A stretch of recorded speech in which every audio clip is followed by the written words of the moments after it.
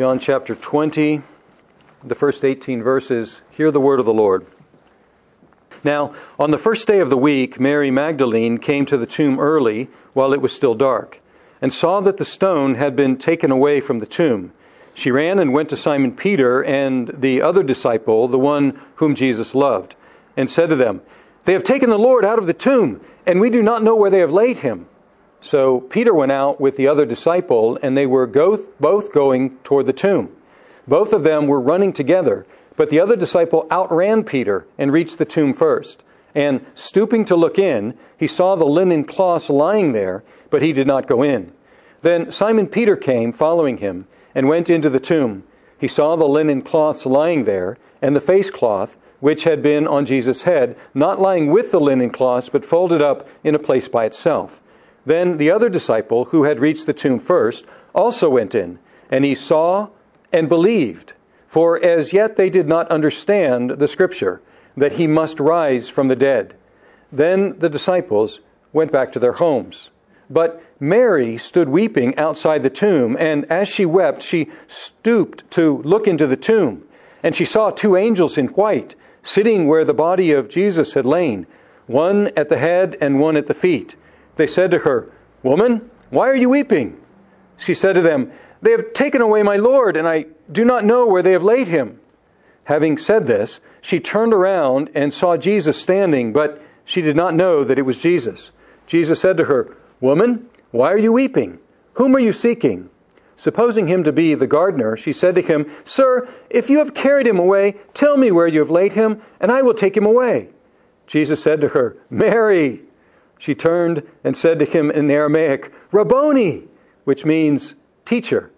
Jesus said to her, "Do not cling to me, for I have not yet ascended to the Father.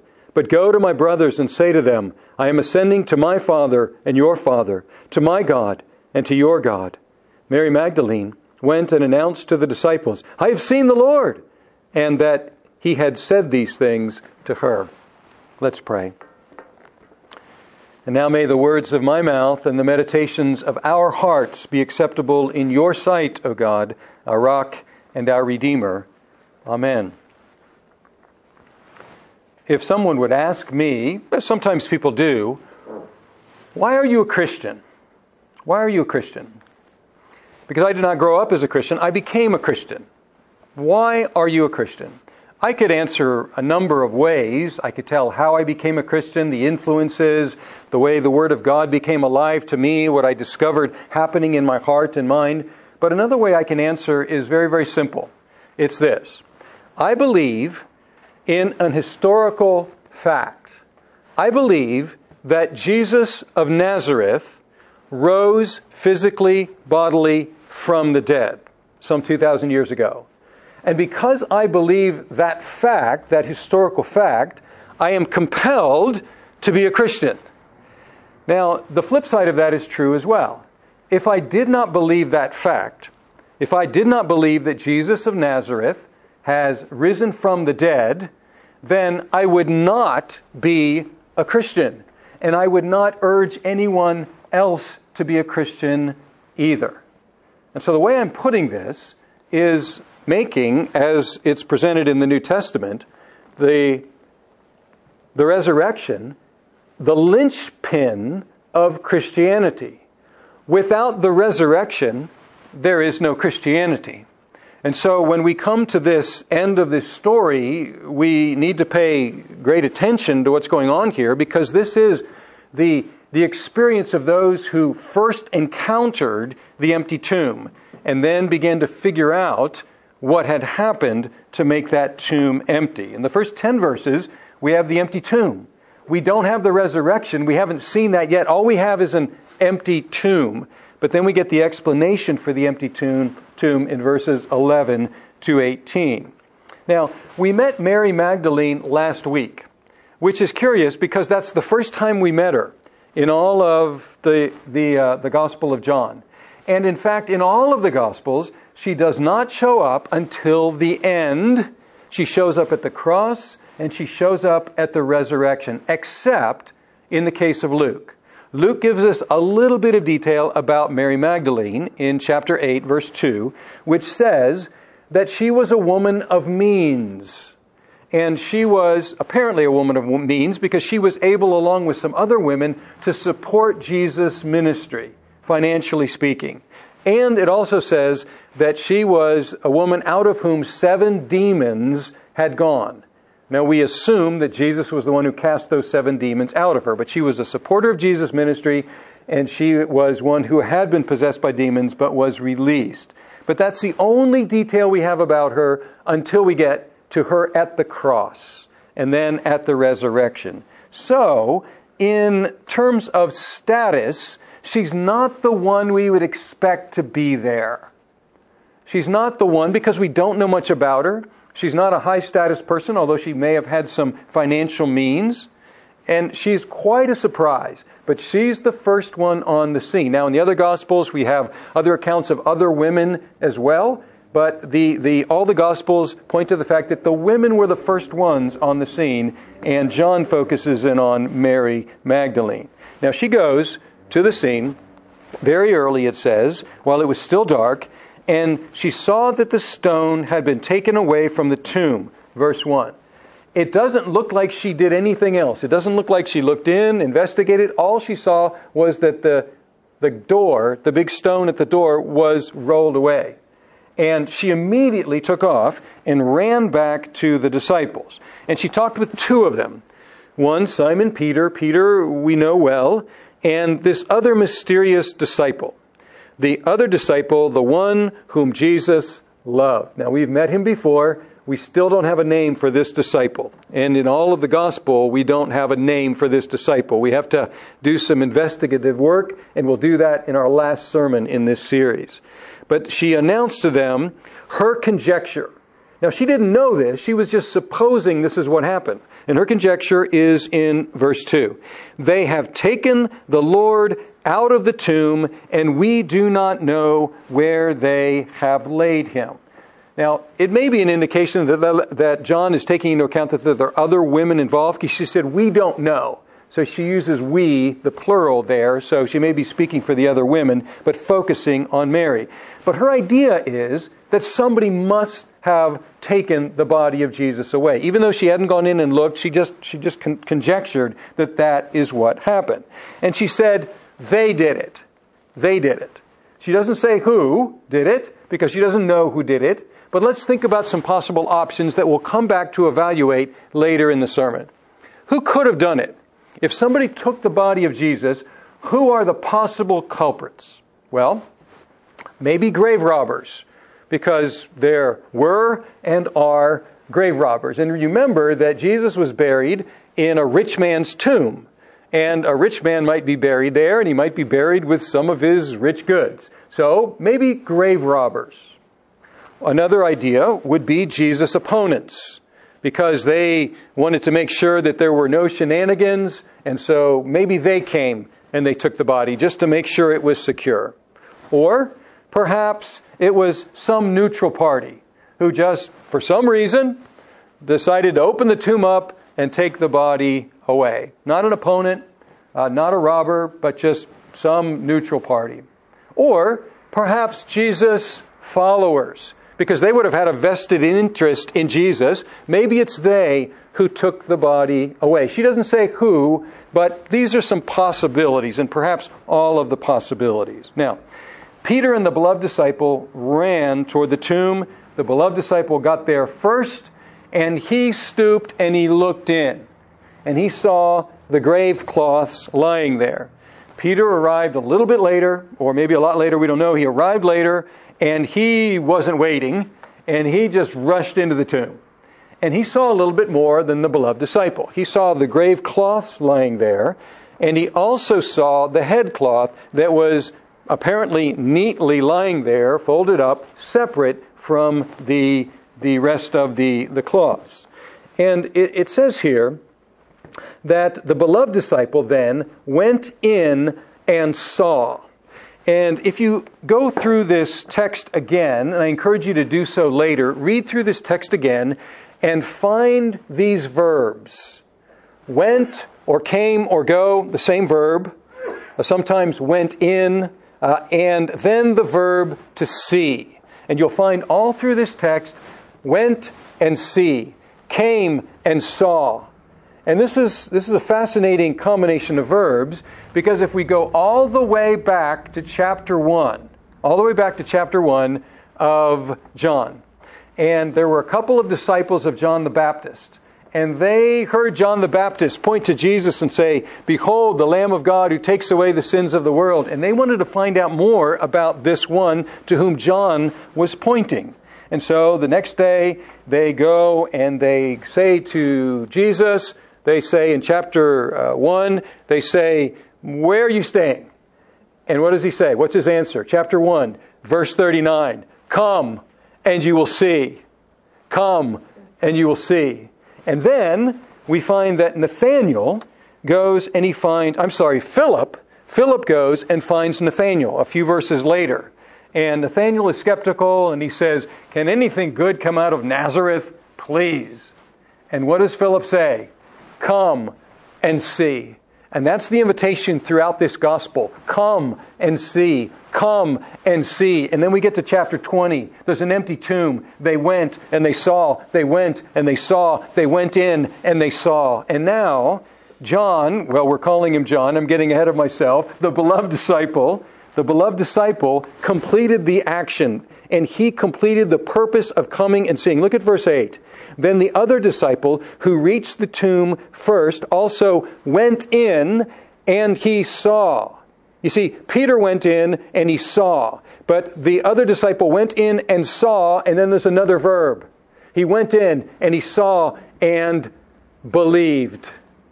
He went in and saw and believed. And this is the invitation of the Gospel of John.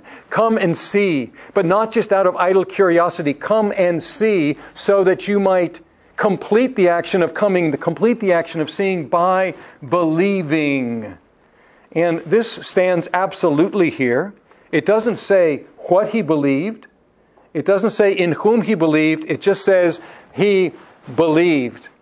But in the Gospel of John, that can mean only one thing.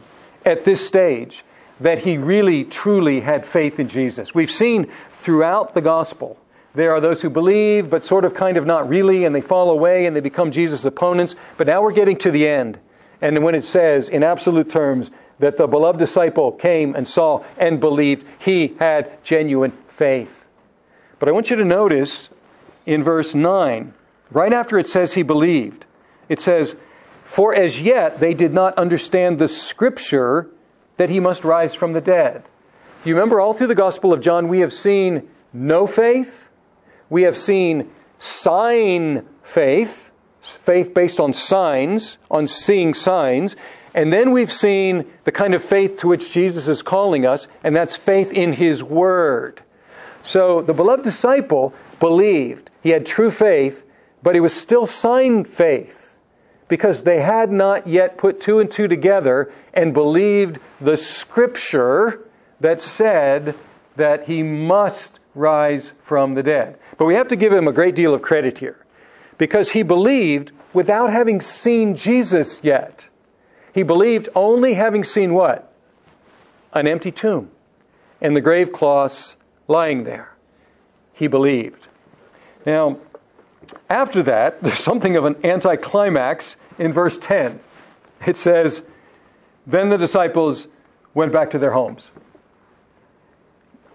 I'm not sure that it was clear what else they should do, but Mary Magdalene is back at the tomb. We don't know when she showed up, but apparently she ran back to the tomb as well. And she, in contrast to those two disciples, she stayed there. And as she stayed there, now she finally got up the courage to look into the tomb. And she was weeping, and she stooped, as they had done, to look into the tomb.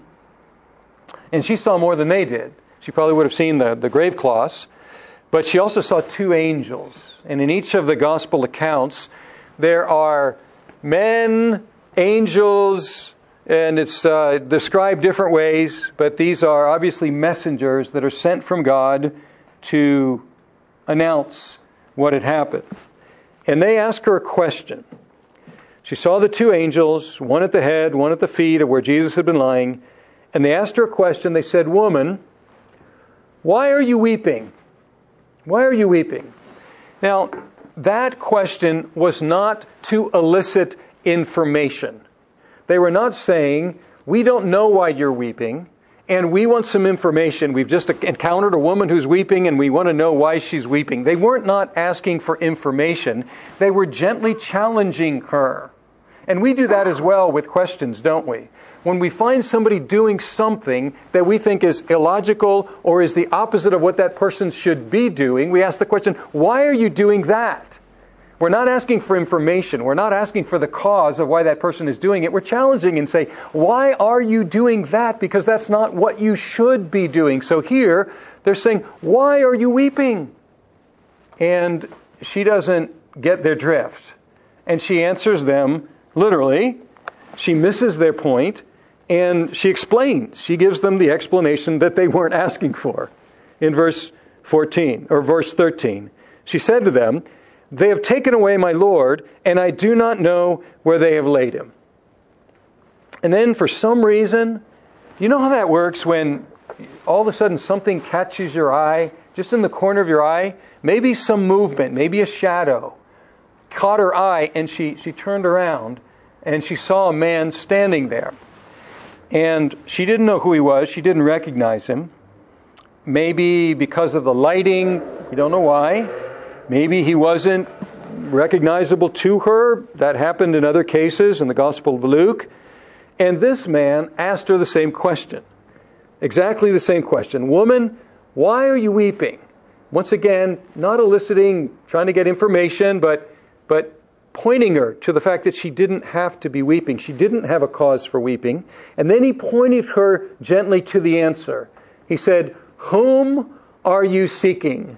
Whom are you seeking? Knowing that she was seeking someone. And then she was supposing him to be the gardener. Do you remember this is a tomb that's in a garden? So she thought maybe this is the gardener. And she said, sir, if you have carried him away, tell me where you have laid him, and I will take him away. She is insistent that somebody has taken the body away. And then Jesus said to her, Mary. And he said it in a way that caught her attention. And I don't know how significant this is, but when Mary shows up, the word Mary shows up to this point, it's a Hellenized version of Mary. And then when it comes to Jesus speaking to her, it's the Aramaic version. In other words, he's using the word that he always used when he spoke to her. He's using the familiar Mary, not the Hellenized version, but the one that he had always called her. And immediately when she heard her name spoken as he had always spoken it, she said an unusual Aramaic word, Rabboni. Something like rabbi, but it's not usual, it's not common, but John helps us out, those of us who don't speak Aramaic, and that means teacher. And then we have some of the more curious interaction in the Gospel of John. Jesus said to her, verse 17, do not cling to me, for I have not yet ascended to the Father, but go to my brothers and say to them, I am ascending to my Father and your Father, to my God and to your God. Now, the way he said, do not cling to me, there are a couple of different ways in Greek to make a prohibition. And one way is to say, don't start doing this. And the other way is to say, stop doing this. And it's a different construction. And so the way he says this here is the way that usually means stop doing this. Stop doing this. Now we have no indication here in John that she was clinging to him, but if we go to Matthew chapter 28 verse 9, it says that the women latched onto his feet. And so we're to suppose that that's what was happening. Immediately she grabbed onto him. And he says to her, and this translation indicates the stop doing idea, because he says, do not cling to me. Stop clinging to me. And then he gives the explanation for why she shouldn't cling to him. And this is the curious part, because it's not entirely clear why she should not keep clinging to him. His explanation is, for I have not yet ascended to the Father. How does that work? Stop clinging to me, for I have not yet ascended to the Father. Well, that can mean a number of different things. How should we explain that? It could mean that he's saying to her, I'm not leaving quite yet, so you don't have to try to cling to me, because you'll keep seeing me for a little while longer. So you don't have to hold on to me now. I'm not going to disappear again quite yet. It could be that. Or he could be saying, don't try to keep me here. Don't cling on to me to try to keep me here, because I have not yet ascended, but I'm going to ascend to the Father. And therefore, don't try to keep things or return things to the way they were before. There has been a definitive change in history. And there has been a definitive change in redemptive history. And there's been a definitive change in the relationship that Jesus bears to everyone and everything, because he has died and he has risen again. And he is going to ascend to the Father. I want you to notice one other thing, that in describing, well, two other things. In describing to whom he's going, Jesus says, I am returning to my Father and to your Father, and to my God and to your God. Now, he could have just said, to our God and to our Father. But the way he said it makes something of a distinction between himself and his disciples. Well, in this case, Mary. This is a message actually to all of the disciples.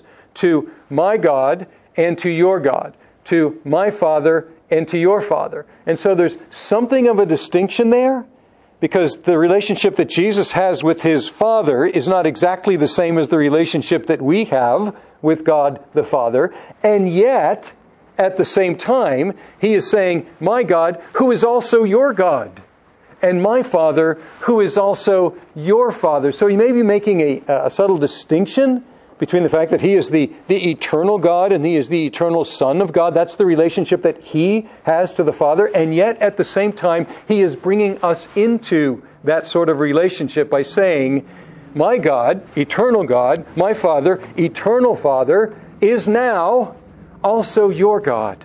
And my Father is now also your Father. And I want you to notice one other thing. In the Gospel of John, we find something of a mashup of events that we tend to separate. We tend to think about the crucifixion, which is the humiliation of Jesus, the resurrection, and then the ascension. But in John, these things are all kind of melded together, and they are all part of Jesus' exaltation, all part of his being lifted up. Because here, he announces his ascension during his resurrection.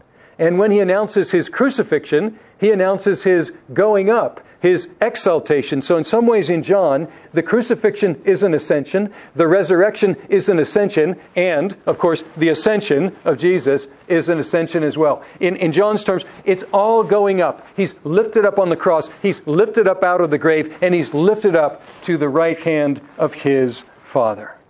Now that's the account as we have it. Let's think a bit about the importance of this account and the importance of this statement that has been part of Christianity from the beginning, that Jesus rose from the dead. And as I said at the beginning, if he did not, then I would not want to be a Christian. I wouldn't be a Christian. And I wouldn't want anyone else to be a Christian. And that's not a personal opinion on my part. That's what the Bible presents. As far back as Paul, we have the statement that if Christ did not rise from the dead, then Christianity is worthless. He said in 1 Corinthians 15, if Christ did not rise from the dead, then our believing, our faith is in vain. He said, if Christ did not rise from the dead, then we are false witnesses, because we are lying about God by saying that he raised Christ from the dead when he really didn't, if he didn't rise. And if Christ has not been raised from the dead, then we are still in our sins. There is no forgiveness of sins for us or for anybody else. So the stakes are very, very high here. And Paul was not mincing any words. He was not saying, well, you can believe this if you like, but if you don't, then you can still have Christianity. No, this is the linchpin of Christianity. Because without the resurrection, Jesus died just like everyone else. Just like any other religious leader, He died. But the difference is, He rose from the dead. And if that is true, then Christianity is true. If that is not true, then Christianity is not true. Now, because of this fact, and because we freely admit this as Christians, if people want to disprove Christianity, what do they attack? All they have to do is attack the resurrection and try to disprove the resurrection. And if you can disprove the resurrection, then you're done with Christianity. So it's an easy point to attack because it's only one point. But it's not easily assailable, as we'll see. Some people, and this is very common. If you've been to university, you found this. Some people simply state, resurrections don't happen. Resurrections don't happen, and therefore, Jesus wasn't raised from the dead. Why? Because we all know that resurrections don't happen.